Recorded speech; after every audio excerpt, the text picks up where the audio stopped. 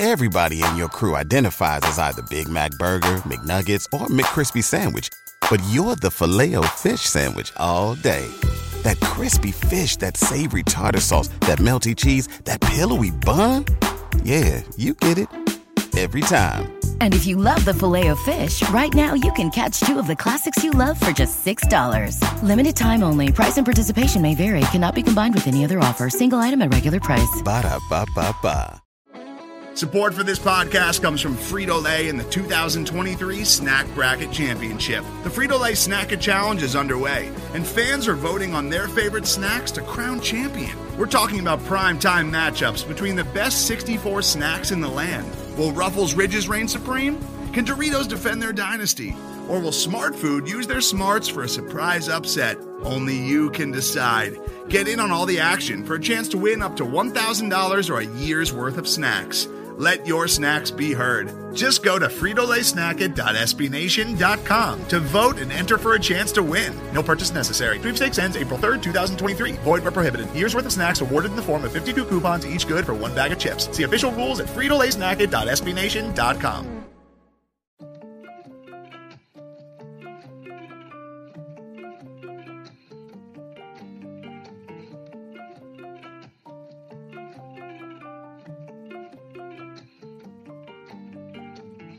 What's good? What's going on?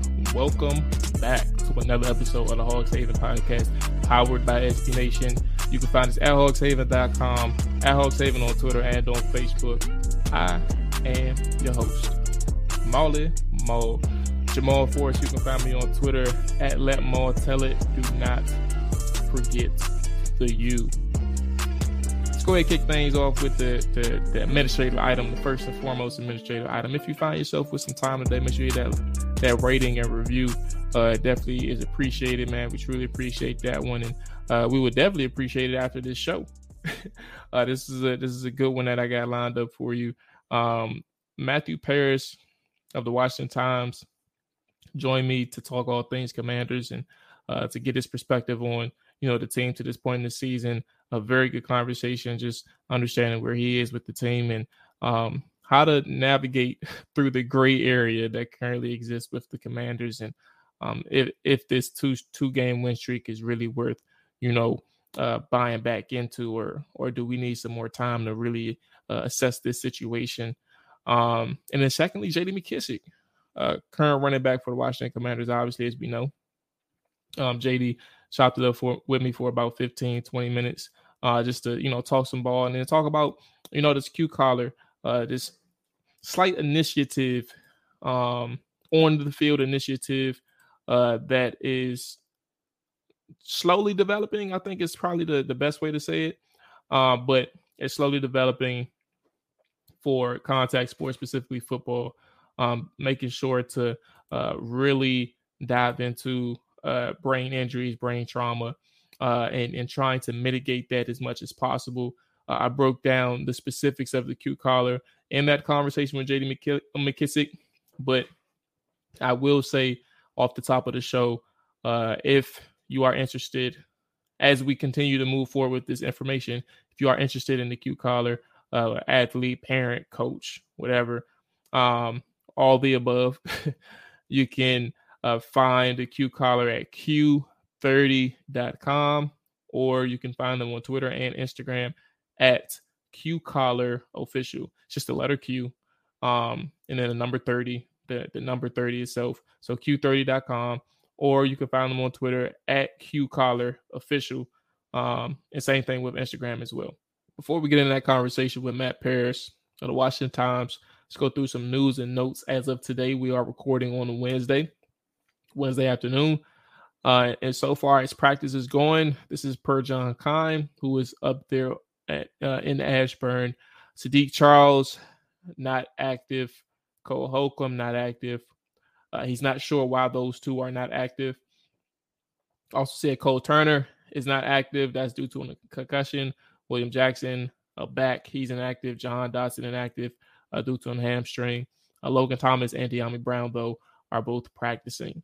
And then we have information from JP Finley, who gave us a Chase Young update early this morning, in that Team source said that there is no setback, but don't expect the clock to start today. Team wants to be cautious and have one more doctor visit. If all goes well, Young likely practices next week. Commanders are focused on not rushing him back. And I'm not really too mad at that. To be honest with you, I'm really not complaining at all. I did see some people in the comments, and comments of that tweet per se,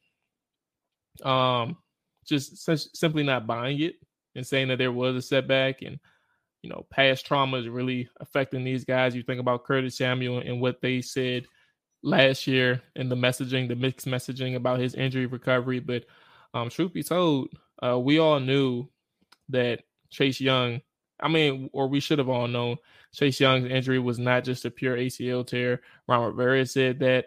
A couple other people have said that. And then it's just public knowledge at this point that it was more than just his knee, his ACL that was the bother. So you're looking at a situation where you want to make sure that he's 110% healthy and ready to return. And if they're saying that they want to wait one more week, let it be. What is he rushing back to? Like, that's the biggest thing. What is he rushing back to right now? The defense have been able to keep them in games for the past few weeks. At the very least, he can wait one more week before they start evaluating him in practice as well. So there's your update on Chase Young. The game against the Packers, I've had some time to watch the film and really look over the game.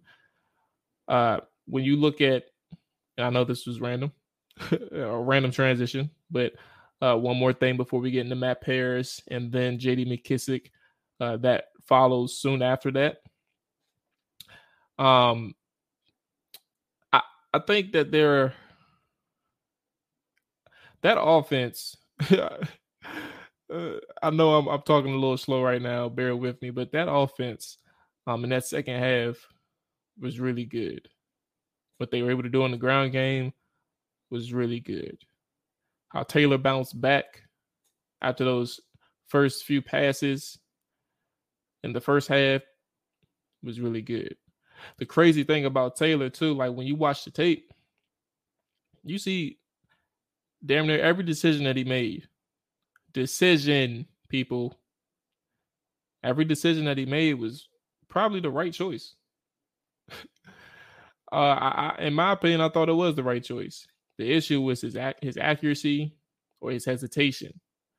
One of the passes that Rasul Douglas almost picked off early in the game, he had a hook route from, I think it was, who was the receiver? I'm trying to find it now. Curtis Samuel. He was late on Curtis Samuel, who ran a hook route. And, because he hesitated, it allowed Douglas to close the gap and close the space between him and Samuel initially. Samuel was open and had probably about 5 to 6 yards of separation, but Heineke was working his reads from left to right, continued to pad the ball. And in the process of that going on, Rasul inches closer and closer and closer. And then when he gets to Curtis and he sees that Heineke locates him as well, he drives on the football, almost picks it off. And there's that. And I went to one example, but there was several examples. Like that processing and that decision was fine, but you can't hesitate. Like that was the thing right there. And then you have a couple other options where, there was a 1st and 10 a couple plays before the late throw to Curtis Samuel. You have a free rusher on the right side of the offense, and it kind of rushes Taylor Heineke's internal clock, but still enough time to deliver a good ball. It was a good job by Terry, who was running like a deep hook. So like he's hooking behind the cornerback, I believe it was, and getting to the inside of that cornerback, just sitting. And Taylor Heineke throws a bad ball to the left, but he knows who to throw it to. He's in rhythm. He's in timing and the timing of the play. able to deliver a ball, but it was a bad ball. Now you have a 3rd and 3. A couple plays before that, you're running a mesh concept with Sims running someone like an over route to split the safeties. He actually got open when, Darnell Savage, I believe his name, he got turned around on that third level. But overall, Heineke had good eyes and anticipation on the second level throw. It was a dig route to Terry, but the pass is behind him. And the cornerback dropped an INT. So it was really good by Terry to, create that space, that small instance of separation. And also good by Taylor to recognize that dig was going to be there. That was the right throw to make. It was a good second level throw and decision, but the accuracy was the problem. It was behind him, almost picked off, things like that. And then you have a couple other more. You're seeing a 3rd and 5, like on the 34th play of the game. Cole Turner gets open on the second level due to a coverage breakdown. But it's a bad pass to Samuel with him running like an angle route. So it's weird because an accurate pass would have actually led him right into Turner on they both ran like angle routes from opposite sides of the field. So you had one on the boundary side and one on the field side, both running somewhat of an angle route. But either way, Cole Turner is actually the person that's wide open. And that was probably one of the ones where you're like, all right, you probably could have had a better read on this one, Taylor. And that was probably the one where you could have created an opportunity for Cole Turner himself, as opposed to going to Curtis Samuel, who was actually in tight coverage in that instance. He didn't have that much separation. So there was several instances from Taylor in that first half where overall, outside of the one that I just mentioned, right? Like, for example, one more. Shortly after the one where Cole Turner was wide open, you have a 2nd and 6. A couple plays after that one where, Taylor Heineke has good processing, understanding that, he's facing up against a cover 3, and that scissors concept is going to create an opportunity for Cole Turner when he runs towards like the sidelines. It's what I come to learn as like a pylon route or think of like a corner route in a sense. And, a high and inaccurate throw that actually knocks Cole Turner out of the game. Because if you had a better ball, you're leading him closer to the sideline. He's not having to make a spectacular grab, like jumping in the air and making a great adjustment on the ball. It will probably just be in the breadbasket, and he's running down the sideline. Instead, that's the one that knocks him out. But again, processing is good. His eyes were good. And the anticipation was good. It's the accuracy that's the problem. Obviously turns things around after that. Like the red zone play was really good. It was the red zone play to Antonio Gibson specifically was really good. Very good processing behind the key to manipulate Darnell Savage, again, the safety. And the way this one worked is you had an empty formation, a 3-by-2, and Heineke's plan and the structure of the play was to always work the 2 side. And I'm assuming it would probably be based on the coverage that they get. That's my guess. I'm not sure. But he starts off at the snap working the trip side. And his eyes is committed to that trip side. And his head is committed to that trip side. And what does that do? That takes Darnell Savage, who's in the middle of the field, where that scissors concept, in a sense, is supposed to work, right? Or the switch release is supposed to work. And eventually Antonio Gibson is going to be in that middle of the field portion. So you have to get the safety out the way. And you're successful and able to do that because Terry is on that trip side and you have Antonio Gibson and Cole Turner on the right. Or was it Cole Turner or Armani Rogers? Or maybe Cam Sims? Either way, you had Antonio Gibson and another receiver on the right side of the field. And then the trip side, Terry McLaurin is over there. So you're definitely going to have people paying attention to where he is at all times. And with Taylor looking that way, he gets Darnell Savage out of the middle of the field. Boom. Turns his head back around, finds Antonio Gibson, drops a ball over the linebacker into the back of the end zone. Antonio Gibson get his feet in, touchdown. Several more instances of him really playing good ball in that second half and for a long period of time. And like how you're able to really evade pressure is important as well. There's a lot of conversation about, what Carson Wentz would have been able to do behind this offensive line against the Packers. And there would have been some instances where he took a sack. And I think about a 3rd and 2. I think that's the 46th play of the game.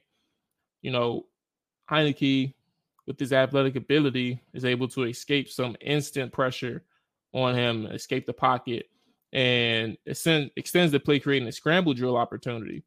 And he's not necessarily looking to run the football. He's more committed on drawing defenders toward him so he can find somebody on that second level or that first level for that first down. And really good play by Armani Rogers and Taylor Heinicke. Armani understands that this is turned in from the structure of the play to a scramble drill. Armani is able to mirror Heinicke on the second level, like show face, show his chest, show his hands.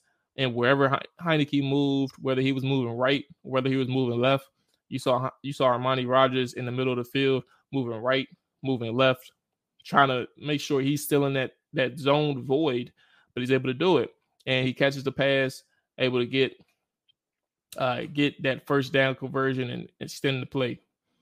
Another thing, play 49, 3rd and 11. I think that was probably like the 1 3rd down, 3rd and 11, 3rd and long, that Washington faced. I'm not too sure how many they had, but I don't think it was a lot. You got good processing from Curtis Samuel on his route stem.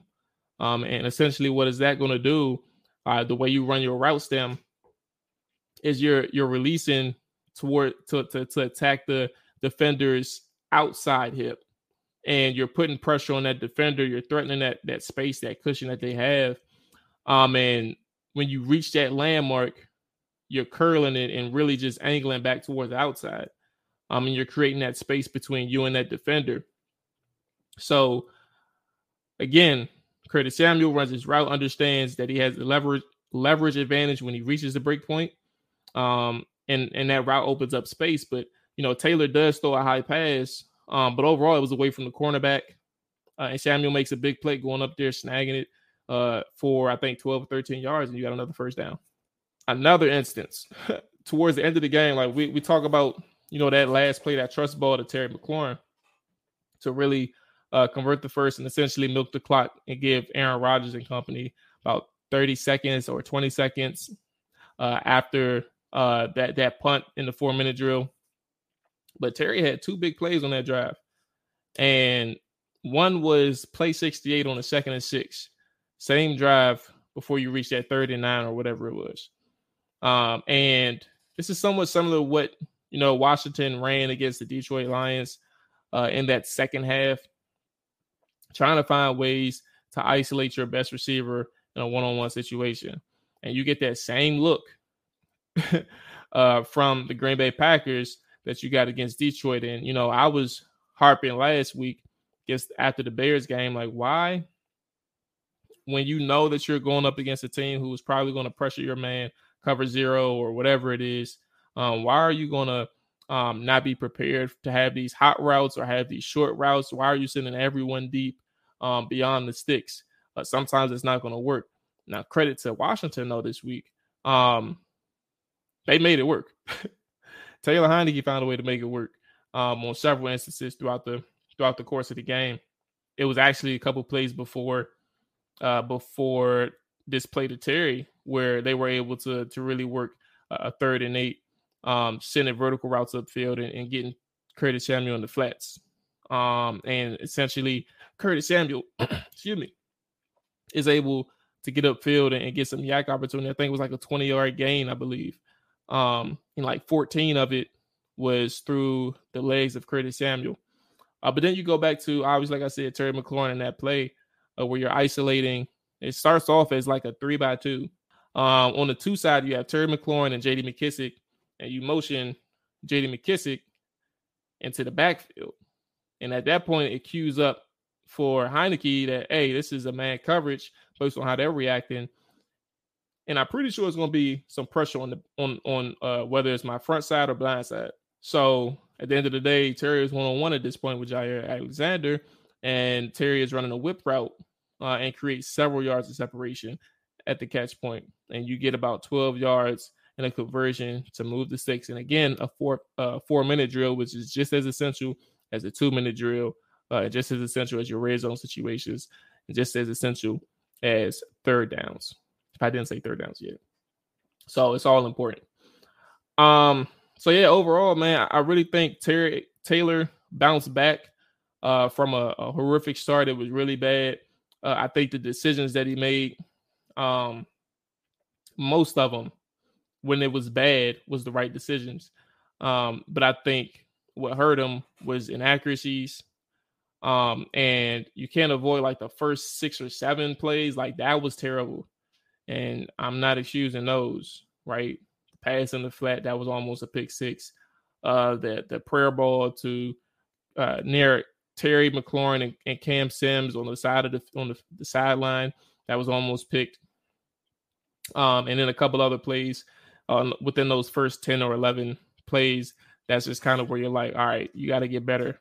You can't afford to do that every week. You have to come out the gate plan much better than that. Or Washington has already lost and the game isn't even into the second quarter yet. But overall, I think he bounced back, man. I think he had a solid game, a very solid game in that second half. It's very good. Scott Turner was consistent throughout the game. I think he created or provided several opportunities for this offense to make plays downfield. And while you're not going to see it in the statistics from Taylor Heinicke, which you shouldn't, I think that he executed within the offense and took what the defense gave him. And I think that's all you can really ask for in his situation. Defensively, Aaron Rodgers said it best. I think it was yesterday on the Pat McAfee show. Washington didn't do anything special. I think that they were comfortable sitting back and trying to pressure with 4. While they were able to do that on a couple of occasions, Aaron Rodgers was pretty comfortable in that backfield. I think that they just did a good job trying to contain him and make sure that they didn't give him lanes to escape the pocket in a sense. But overall, I think that the Commanders wasn't really able to get the pressure that you hope you can get with 4. But they just stayed and kept that back 7 in coverage and just trusted themselves without having to blitz. And I mean, that's obvious. To this point, they've said it.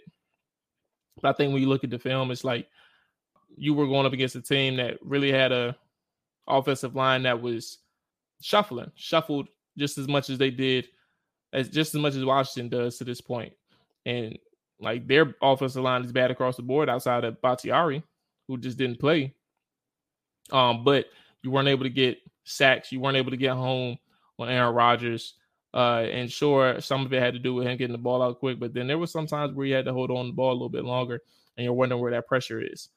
So if you're going to rush 4, you got to make sure that you find a way to win or try to isolate your guys in one-on-one situations. There were a couple, like Deron Payne on a stunt. I can't remember the play, but Deron Payne came on a stunt where he had to, bend the corner bend the corner, excuse me. And he was able to do that, had some good bend and got around this tackle and actually got a hit on Aaron Rodgers in that moment.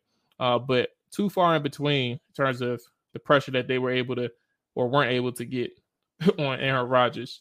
And is that concerning moving forward? It has been my concern. The game that you get, 5 sacks, I believe, against the Bears. 2 of them were against the offensive linemen, and I don't mean that in a disrespectful way. Like you really beat you won your one-on-one opportunity, and then the other 3 were a byproduct of Justin Fields not getting rid of the ball or holding on to the ball too long. So that's just something to keep in mind. It's just how they're able to get pressure. Like, are they going up against lesser tackles? Are they going up against tight ends where they're beating their man? Are they going up against receivers who are staying in the block? That's all those things right there. Okay, so I got my thoughts out, my brief thoughts, because I could have went much longer, but I got my thoughts out on the game. Like I said, Taylor Heinicke played well. He bounced back. He really recovered and had a strong game in that second half. Scott Turner helped him out with the ground game.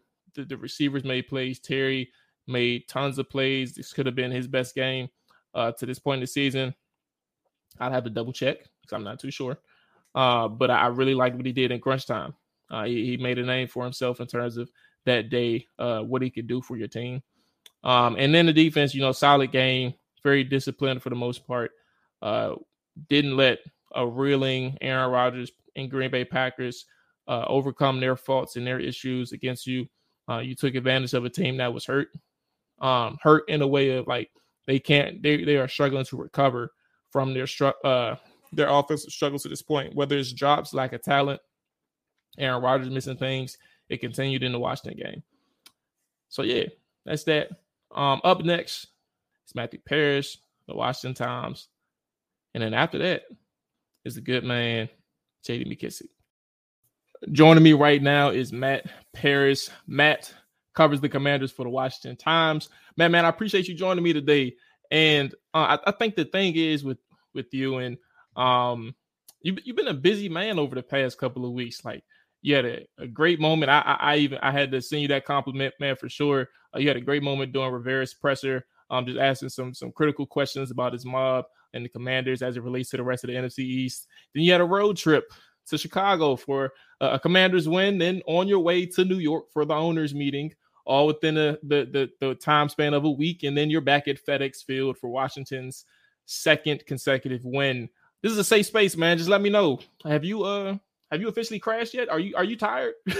No, after New York, yeah, I was a little tired, but I took the long weekend in Chicago because my family's from there, so I went to the suburbs and hung out with them and got to relax for a few days after that. So it was really nice to see them, and that got me charged up. But yeah, New York was pretty busy too. Well, quick thing, and this obviously is no big deal because there's plenty of people who aren't fans of the team that they cover. But I'm betting that you didn't grow up a Commanders fan. No, not at all. I mean, yeah. Where would your allegiance lie when you were growing up? I grew up as a Broncos fan because I lived in Colorado for from 5 to 12, the formative sports years. So yeah, the Broncos. Now, I mean, I don't really care, but it was. I feel like that fan kind of wanes a little bit the more you get involved with the reporting side and journalist side. But you're doing a good job, big dog. So let's go ahead and get into the Commanders right quick. What do you make of this 2-game win streak? I'll leave it there, but I guess to further influence the conversation, are you buying or selling what's going on right now as well? I'm buying the defensive improvement. I think there's been a noticeable shift. Benching William Jackson, I think, has really kind of helped shore things up. And I know it's not fair to necessarily, pin it on one player, but you look at the defensive line and they've been playing really great pretty much all season. They've been affecting things. They've just needed that secondary to kind of hold up on the back end. And if they're buying enough time for the defensive line, then I think you're seeing a lot more of what people expected from this group. So I'm buying the defensive improvement. The offense, we'll have to see. As good as it is to run the ball, I don't know how sustainable that is. I mean, we haven't really seen Washington fall behind these past couple games like they have the first few weeks. So if that happens again, are they going to be able to run it? If they have to pass as Heineke or if Carson Wentz comes back, are those guys going to be able to dig Washington out of a hole? Well, who knows? But, things are starting to click a little bit. Mm-hmm. And I think the thing with Taylor Heineke is they know the identity with him. They know how they have to play. And I think that kind of helps get things back on track a little bit more. And before we dive into Taylor specifically right now, I think you spoke on something that was really important. And it was something that was on my list of questions. Running the football and how effective it was a conversation that we had last year in terms of that 4-game win streak. Like, how effective is it, especially when you go up against stronger teams? Now, they did have a good outing defensively against the Tampa Bay Buccaneers, but 9 times out of 10, I don't think you're betting on Tampa Bay and Tom Brady to really be that stagnant offensively. And still with some missed opportunities on that side. But back to this point, staying balanced, I felt like Scott Turner, for whatever reason, is a coordinator who has to see it to believe it. Like, he has to see that this offense can be effective running the ball in the game in order to say, hey, I think it's important for us to stick with the ground game. What do you make against that outing specifically against the Packers. But then again, from a macro standpoint, do you think that Scott Turner, the coordinator, would be able to stay as balanced as he could in order to help this team out?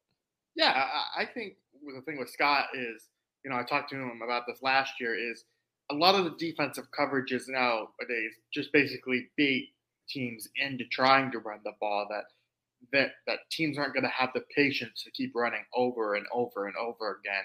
And so he's going to call their bluff, and I think he does accept that. Now, he is a bit more of a modern play caller in terms of loving to use motion and taking play action shots down the field and throwing on first down. But, I think part of that is personnel, and part of it is the circumstances.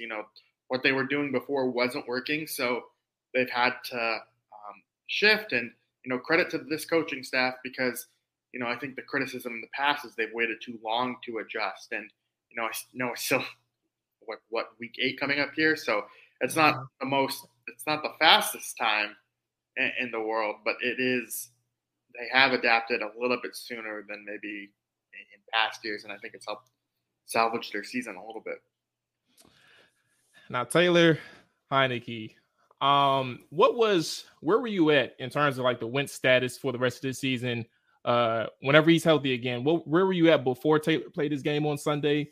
And after the game on Sunday that Taylor played, has your opinion changed from what it was before he played? So essentially, you get it, but just trying to figure out where your head was at with Taylor before this whole situation started. Well, with Taylor and Carson, it's connected, right? I hated the Carson Wentz trade when it first happened. I just didn't think it was, smart to give up that much for him, and I thought he was a little bit washed. As training camp progressed, and it looked like he turned a corner with his accuracy, started to buy in a little bit more. And I think stylistically what they want to do, Carson Wentz is suited better for that. He has a stronger arm. Those throws that he makes really do pop. And, I think the upside with Carson Wentz is still kind of there, even though he had struggled. You look at the quarterbacks around the league, they've all kind of struggled. The new ones, rather, except Geno Smith, but he had been in that roster. It's new situations generally. I got you. The new situations, exactly. And a lot of them are still working their way through. So I think Wentz maybe needed a little bit more time. But Heinicke, Sunday's performance, it wasn't super impressive in the sense of just the pure statistics, but you can tell the guys rally around him. And like I said before, just kind of the identity that they have with Heinicke at the helm. They really kind of know how to play, and I do think him extending plays with his legs does help it. I was surprised they didn't roll Heinicke out more Sunday. I thought they would try and take advantage of his legs, and he was really in the pocket a lot. But yeah, it was weird. I think it takes, for whatever reason, it just takes a half with Turner sometimes to really understand the importance. And obviously we saw a lot more of those rollouts in the second half. And who knows why those inaccurate moments and those spurts in that first half really existed.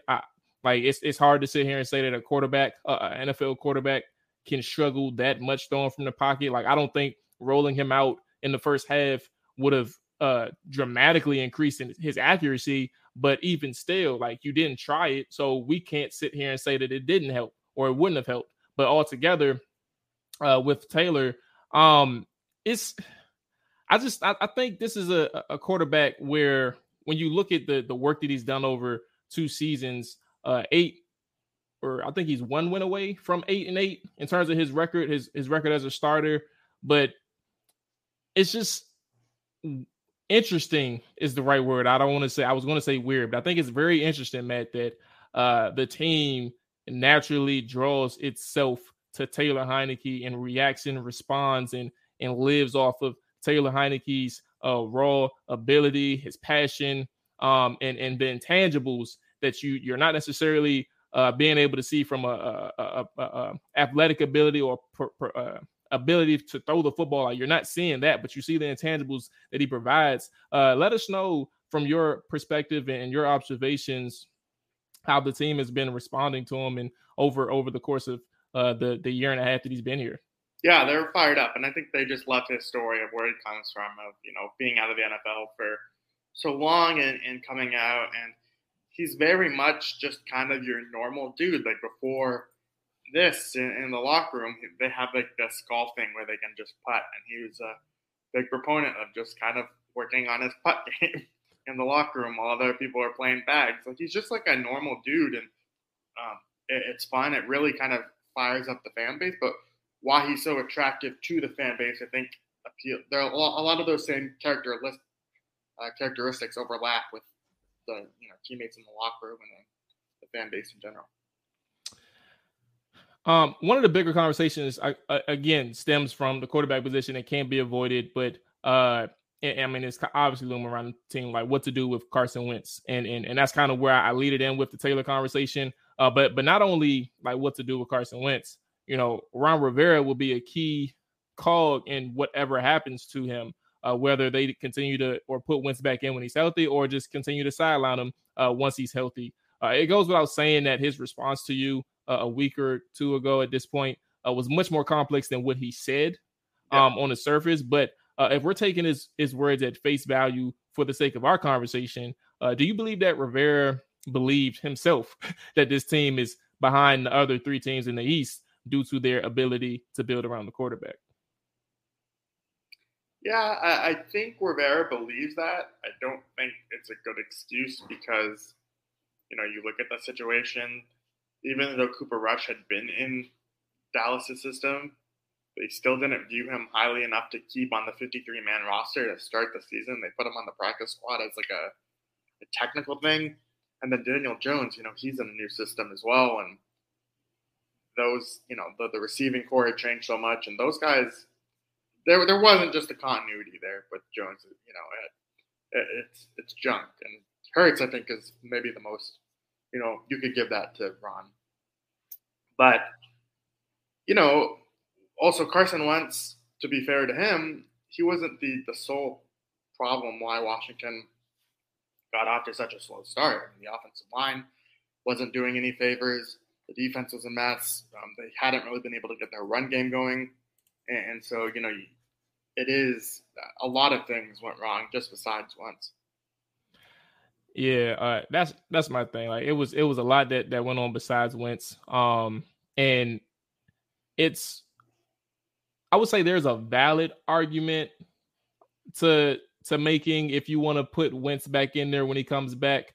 But at that point of the season, I don't know, because it's hard, man. When you win 2 games in a row, people's perspective changes really quick. Like all of a sudden, this was a team at one point at what 1-4, where you're like, yeah, pack it up, just go ahead and keep it pushing. But now at 3-4, you're observing these situations and seeing that while Taylor Heineke produced offensively for one half, it still wasn't an offense where you can sit here and stand confident in moving forward. So it's an interesting ordeal. I don't even know if I should mention the third quarterback to you, Matt, in terms of where you are with him, but because we're on the show, I'm gonna do it anyway. And sure. I'm gonna say, what percentage or what percent chance do you have him playing this year? How does he work into this whole mix at quarterback for you? I think I don't know the percentage. It would maybe 20 in terms of, it just depends of like what. Oh, that's a little bit high too. It is a little bit high. I think if we were to see him, it would be most likely in the stretch that Wentz is still out rather than the season being lost at the end. Now, if the season is out of control and they're eliminated from the playoffs, maybe he starts week 18 to see what they have in him or something like that. But it's it just really depends on kind of how Heineke performs. I mean, the first half, if you got 3 games of how Heineke performed in the first half, then you'd see Sam Howell. It was just, he needs to be able to sustain a little bit better. And, the thing with Heineke, too, is they know what they have in him, and they don't really know what they have. And but as long as they're still competing in games and the season is still salvageable, then, yeah, you're going to see Heineke in there. But I do think Howell is still, for anyone hoping to see Howell and to be like a savior, I don't think necessarily is realistic at this point. I think he has a lot of talent, but he still has ways to go. And I think some of the things you see with the offensive line in terms of like giving up a lot of pressure and sacks, I think that would be even more magnified with Sam Howell just a bit on the way his footwork is and needing to adapt in the NFL that way. So, yeah, Sam Howell's a project. Let's put it that way. Fair enough. Couple more questions for you, Big Dog. I appreciate you joining me as well. Defensively, you did say that was the one side that you are buying. But when we talk about this defense, there are several expiring contracts coming up. And then we know about Montez Sweat and Deron Payne's situation on defensive line. Cole Holcomb is another guy on the second level where you're looking at and you're saying, well, look, we gave him this from a commander standpoint. We gave him this opportunity to be a middle linebacker. And I think that he is or isn't, worth this extension or whichever route they go. If you had to make a projection or a prediction based on what we know 7 games in on that defense in that front 7, what is your outlook on those 3 particular players and right there? And then maybe even a wild card in Kendall Fuller, who's had an up and down season to this point. Just where are you at with those names?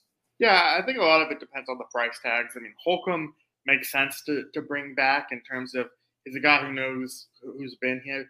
To me, he's just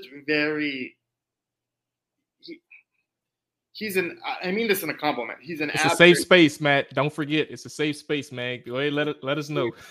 He's an average middle linebacker, and it's okay to have competency in there. He's not a guy that's gonna, bust like pop every week, but he's a guy who just kind of plugs along and does his job. And so there is some value in retaining that, and especially because those guys don't get paid a lot of money. So, maybe it makes sense to bring him back that way. Montez Sweat, he does have another year. They picked up his 5th-year option. So I don't think he's expiring this year, correct? Yeah. So you're right. Absolutely right. When I meant expiring, is more so like decisions do have to be made. Yeah, no. I mean, you would still. This would be the off-season to hammer out an extension if they wanted to do that. Yeah, we'll see. You never know with kind of how the draft unfolds. Like last year, you could have said, "Oh, they need to extend Payne," but then they drafted Darian Mathis. So with Payne, it really hurts that you don't have Mathis to evaluate to see if he could have filled those shoes potentially. But I know Rivera, we've asked Rivera about this, and he's very complimentary of Deron Payne and really likes him as a player. And, if you look at their situation in Carolina, they had those 2 star defensive tackles, Star Lutulele and K'Wan Short. They really feeded – Carolina's defense was built around those 2 kind of star defensive tackles. But at the same time, I have a hard time believing that Washington is going to invest that many cap resources in paying. Jonathan Allen is already a top 10 paid defensive interior lineman. And are they going to really do the same for Deron Payne? I think he would get top 10, top 5 interior defensive line money at the very least. So I think some other team is going to come in there and swoop him up. But I don't necessarily think that's because Washington doesn't value him that way. I think it's probably just more of a philosophy type of thing. Last thing, early thoughts on this Commanders matchup against the Colts. Obviously, there's no more Wentz versus Ryan and the organization. There's no more Wentz versus Ryan, or there's no more Wentz versus the organization by itself. There may be a Dan Snyder versus Jim Irsay, but who cares about owners? They aren't playing on the field. Where are you at with this matchup? Can Washington make it 3 in a row, or is it going to be a little challenging? Yeah, there's no more Matt Ryan in general. I mean, they benched him. That was really surprising to me. I watched that Broncos Colts game. Horrible. It was the worst, and I stayed up the entire game, Matt. It was one of the worst games I've ever seen. Right. Terrible. No, and they just sorry, Jonathan Hankins just got traded to the Cowboys. Oh Lord, former Giant. I know that man. And Raider. I liked them. Yeah, the Raiders are trading. Anyway, this game, I do like Washington's chances. We'll have to see what Sam Ellinger brings to the Colts, his ability to scramble. Maybe Washington has struggled against mobile quarterbacks a little bit here and there. Does that quarterback change boost Indianapolis's offense? But this is a game where the defense could really continue to thrive. Indianapolis's offensive line hasn't really been great. They don't really have the receivers to kind of pose a lot of threat to Washington. I'm a fan of Michael Pittman, and this Alec Pierce that they drafted looks pretty good, but it's still not a stellar group. I could see Washington's defense having a big day, and if Washington gets the ball a lot and they have that kind of grinded out style that we've seen, it's a game that lends itself to the way that Washington wants to play, and if they're able to play that way, then I do like their chances of winning. Sounds good, Matt. I definitely appreciate you joining me right now. This is Plug Talk, man. Let the people know where they can find you, hear from you, read from you, all that good stuff, man. The floor is yours. Yeah, you can find me on. Yeah, my voice. I don't know why it just went up. It happens, man. Jesus. So you can find me on the Washington Times, WashingtonTimes.com/sports. And then you can follow me on Twitter at Matthew_Paras, Paras. And joining us right now is Commanders running back JD McKissic. JD, man, I appreciate you joining me today. All right, so where do we start? I think from an overall perspective, because I was trying to figure out how to even start this thing, because it was a couple people that I remember in 2020 before you got here in Washington. There were a few running backs that, like, from a free agent perspective, people were looking into. Obviously, at that point, Washington needed like a third down running back. And for me, I was a big fan of your game, and then I was a big fan of Theo Riddick at the time. And they ended up going Theo Riddick at the time. And obviously for the same type of ability that you both have, pass catching out of the backfield, but also like explosive athletes. And they ended up picking you up. And 3 years later, you were still here with the Commanders. And I think you're a top 5 weapon with this team. I think that's safe to say. 1,800 yards from scrimmage in 34 games with the team. Just how has these 3 years treated in Washington treated you? It's treated me great, bro. I can't complain, man. Just to, been through what I've been through as far as in the league. Always felt like I was one of the best at what I do. And never just got that opportunity to be given that and be trusted. To be, to get that hey, we're gonna let you get the rock. That just meant a lot to me to show what I could possibly do. In 2020, they let me do that, man, and last year as well, man. So that was definitely a reason why I wanted to return. I do love this team. I got a lot of respect for Rivera, and it was no reason why I felt like I should not come back. So I can't complain about the first 2 for sure. Absolutely, and what you said just now reminded me of Raheem Mostert for the Dolphins, and he was on an interview last week, and he was talking about how he went through so much in the early, because he's 30 now, and he went through so much in the early makings of his career, really trying to fight and push through the adversity, and it was at one point where he mentioned like the Cleveland Browns was that moment. I think he was on the practice squad, if I'm not mistaken, and like he had a conversation with his wife, and that conversation or his wife's father, it just told him and convinced him like to keep pushing and don't give up. What was that moment? Because I know in Seahawks that was like your longest tenure outside of the Commanders. The Seahawks was your longest tenure. What was that driving factor that told you, hey, I know you're not getting your opportunities right now, JD, but it's going to be worth it down the line, and you got to keep pushing? Man, I feel like it goes way before that. Just being from where I'm from, and growing up in Phoenix City, Alabama, and being in a 1-bedroom with 2 brothers. It was 3 of us and my mom and my dad, and just the struggle, man, and always not being counted on as far as when it comes to sports, and getting overlooked. In high school, I had 25 catches for like 500 yards, and begged the team for my high school for more touches. And I got the opportunity to go to Arkansas State because I put some good stuff on film, and so that was already a chip on my shoulder, because I always felt like in high school I wasn't given the a fair opportunity to just really cut up and really put myself out there like these other guys have. So I'm pissed off already with that. And so I go to Arkansas State and I go in raw talent, man. I'm going super hard because I know where I just came from, and I'm just ready to, to prove my family right. That because they the ones who believe in me. They the ones I could call on when I'm hurting, and for them to push me just like Mostert in his situation. So I leaned on my family, man, and I went to A-State and I redshirted. I felt like that was the correct thing to do. And after that, I really just, left everything on the field like Russell Westbrook. He leave everything on the court. Yeah. I left everything on the field, man, and it worked out for me. And I didn't get drafted. I felt like I could have been drafted for sure. So now that's on me. Now I'm pissed again.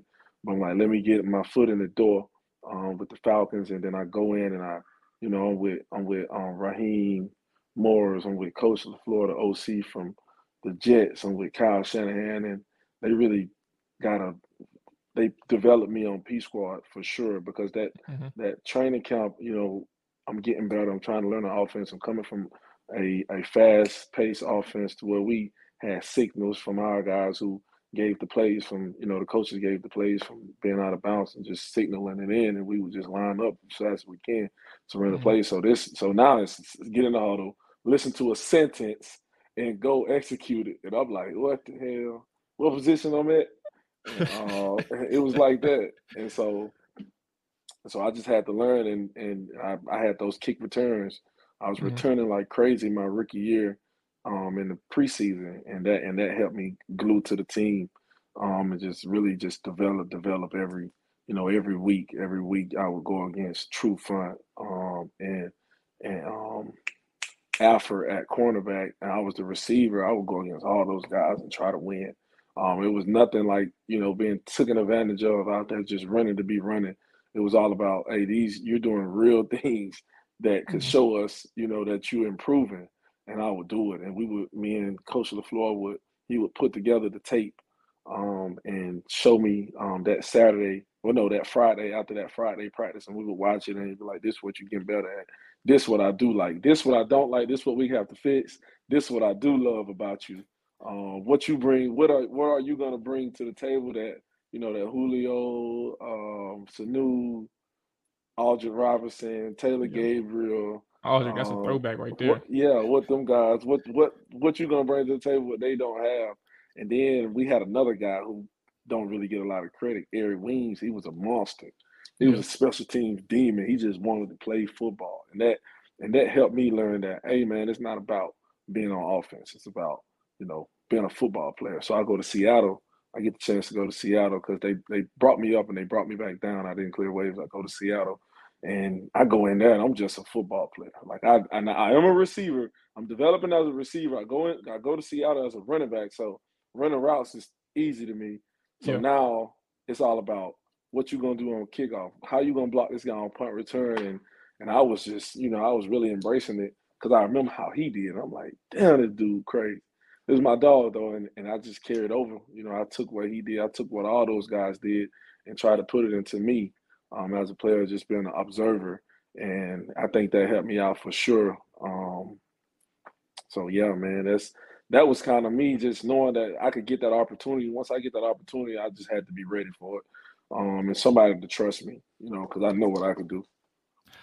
Absolutely. And I think it's something similar now that I'm thinking about it, like the transition just to running back generally, that's the first thing. And you're never really, I'm the outsider, so it is what it is, but you're never really guaranteed a spot in the league, regardless if you transition from a receiver to running back or from a receiver to tight end or just from another position switch. But, you're given that opportunity to showcase your skills. And I think about Antonio Gibson and the situation he went through with Washington. Like he took that, he was drafted out of Memphis as a receiver. And the first thing that the Commanders did say, hey, we're going to put you at running back. And I would ask you, like, how are you observing Antonio Gibson in that running back room and his transition over the years? Because you've been here since the beginning with him. Both y'all been together. How's that transition looking like for Antonio? AG just a raw talent, man. Being a receiver, the thing about him being moved to running back, he's 200 plus pounds, 220 plus. So coming from receiver and taking hits, it shouldn't be nothing for him. That's why he running through guys and was a receiver because he's just so big and he's just a good athlete. But it's things that he had to learn that, as far as protection, just watching him, he picked that up. He was focused, man. He was focused. He put everything in it.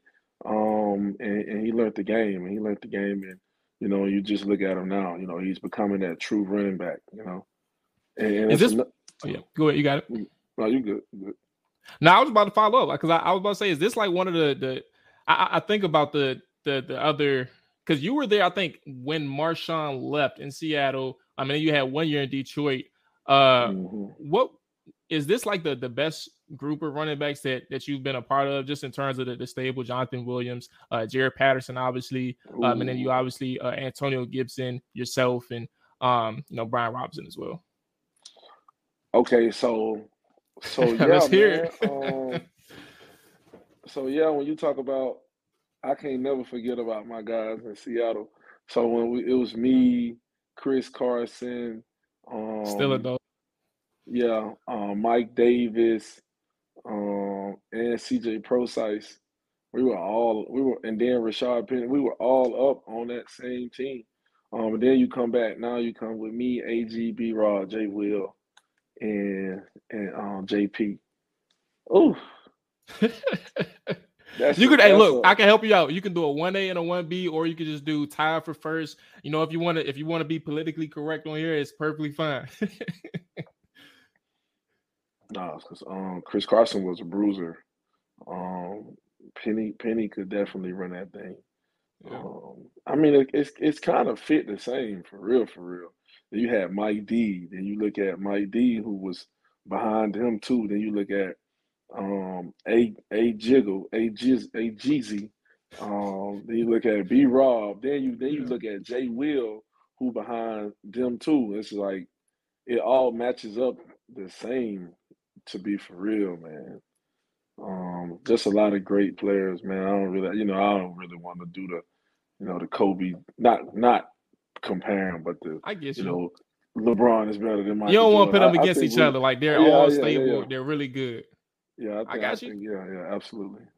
All right, so let's go ahead and transition right quick to the team and the Commanders, man. I think one of the hardest things from a coverage standpoint and from a fan standpoint is the fact that there are a lot of emotions in the team. Obviously, like it is what it is. It goes without saying for every single team in the NFL. But when you lose 4 straight, we don't think about all the time what the players are going through, and we don't think about every single piece of work ethic and every single piece of commitment and all those things that the players go through. Like how hard was it just trying to remain headstrong over a 4-game losing streak that was pretty tough?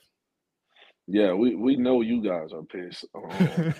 Fans, it's broken up to fanatics. So we know you guys are pissed off. But I mean, us, just we are the ones actually out there putting in the work, the blood, sweat, and tears, and come up short on game day. So we the ones that really got to deal with the pain, So, but it was all about, these guys took this stuff on pretty well, man.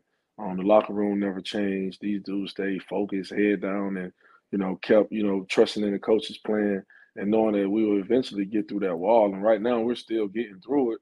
But at the end of the day, you just got to keep your head down and stay focused, kind of stay off the internet, let people say what they're going to say, because at the end of the day, we are the 1%.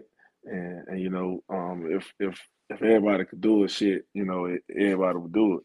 So, so you just let them talk, and we just do what we got to do, man, to try to get over that hump, and that's what it's all about, for real. Absolutely. And then the Packers game, a good outing from the offense, and it seems like you're able. Well, I mean, it's one game, and it's always 1 week at a time. So I guess I would rather ask more so what needs to happen on the offensive side of football, just to make sure that you improve and continue to improve as the weeks move along. Stand on course. Kind of piggyback on these wins. I wouldn't even say that. Delete all that. You go into the next game 0-0. Go into the next game 0-0, man. Stay focused. Really know the plan going into the game, and trust the plan to execute the plan, and believe in your preparation once the game start, man, and bring that energy and juice, and then we see, can we get another W? That's how I view things. That's how I feel like it should be took on by all the other guys on the offensive side, speaking offensively. Absolutely. And with Scott Turner, just understanding how he's been able to use actually, I'm sorry, 4 people. I had 3 people initially, but you, Brian Robinson, Antonio Gibson, and obviously Curtis Samuel in and out of the backfield, and also at the line of scrimmage as well, out wide from between you and Antonio Gibson. How much has that really opened up the offense per se? But I feel like you've always had those looks from a receiver standpoint, but I don't think I've seen that much from Antonio Gibson in terms of out wide alignments and stuff like that. How much do you think that that has helped this offense to this point? Damn, I don't really understand the question anymore. Once you put good. AG in. No, so essentially, at some point there's been a conversation for an extended period. Like there's been some ways in which Washington could use Antonio Gibson more as an offensive weapon rather than just primarily at running back. And I'm saying from the running back position altogether, with Curtis Samuel being in and out of the backfield, and you have yourself, Antonio Gibson, both in and out of the backfield, but also split out wide. How much does that really help expand the offense and create more looks for the defense as well, who's checking you off? Well, I think our OC is doing a good job of just getting those guys involved. Getting these guys all around the field, finding different ways to get those guys the ball, and let the playmakers make the plays. I think that's you're doing a really good job with that. I think that have defenses on their toes. When 10 go to the backfield, when 24 go out wide, it's kind of you got to see those matchups. You got to let these guys do what they do. This is what they're good at, so let's do that. I think that's kind of what it's been lately. Absolutely, and the Q collar, as we transition to the Q collar, man. It's, from what I understand, is the FDA cleared, the only FDA cleared sports equipment proven to help protect the brain from repetitive head impacts. And then obviously there's the way that is applied via the neck that helps the brain movement upon impact, and which is the primary cause of brain injuries. What made you consider adding the Q collar to your equipment? But also, can you speak to why other athletes, should consider the Q collar as a must-have piece of equipment? Well, I see concussions, and these guys, CTE. These things are real things that's coming up in the future for athletes. And when I had a concussion as well, and not really knowing how many I actually have had. So not really knowing what the brain looked like, and just listening to these guys. Once CJ, my agent, he introduced me to the Q collar, and we sat down and we talked to Suzanne, and everything she said made sense, and just what I went through. I think it was a no-brainer for me to say, damn, let me protect myself, because if you don't, nobody else will. And these guys came up with something to protect athletes. And so I think all athletes should definitely consider it, think about it, and really, sit down and talk with your fam, man, because this game we play is brutal. It's, shit, we hit in every play with our heads and, shoulders, and causing that brain to move around.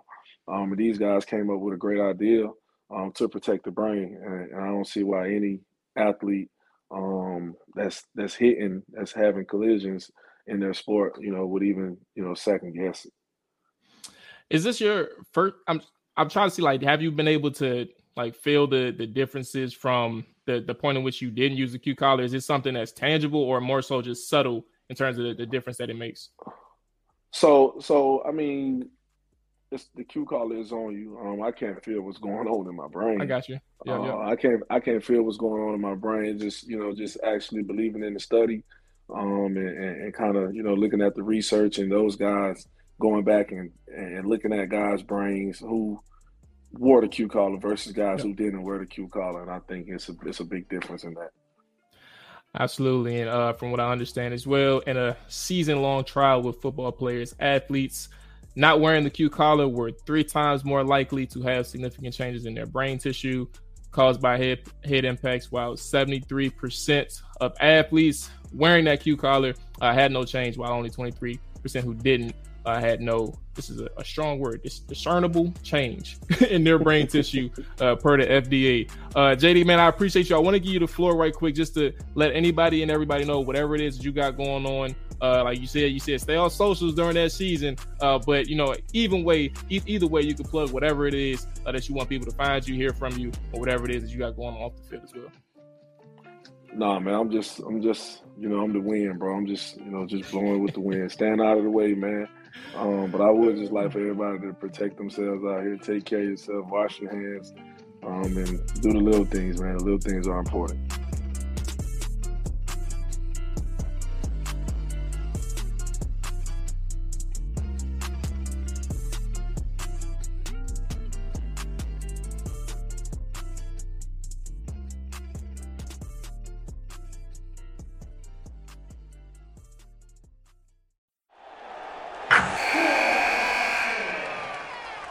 Wilson, you sent the game-winning email at the buzzer, avoiding a 4:55 meeting on everyone's calendar.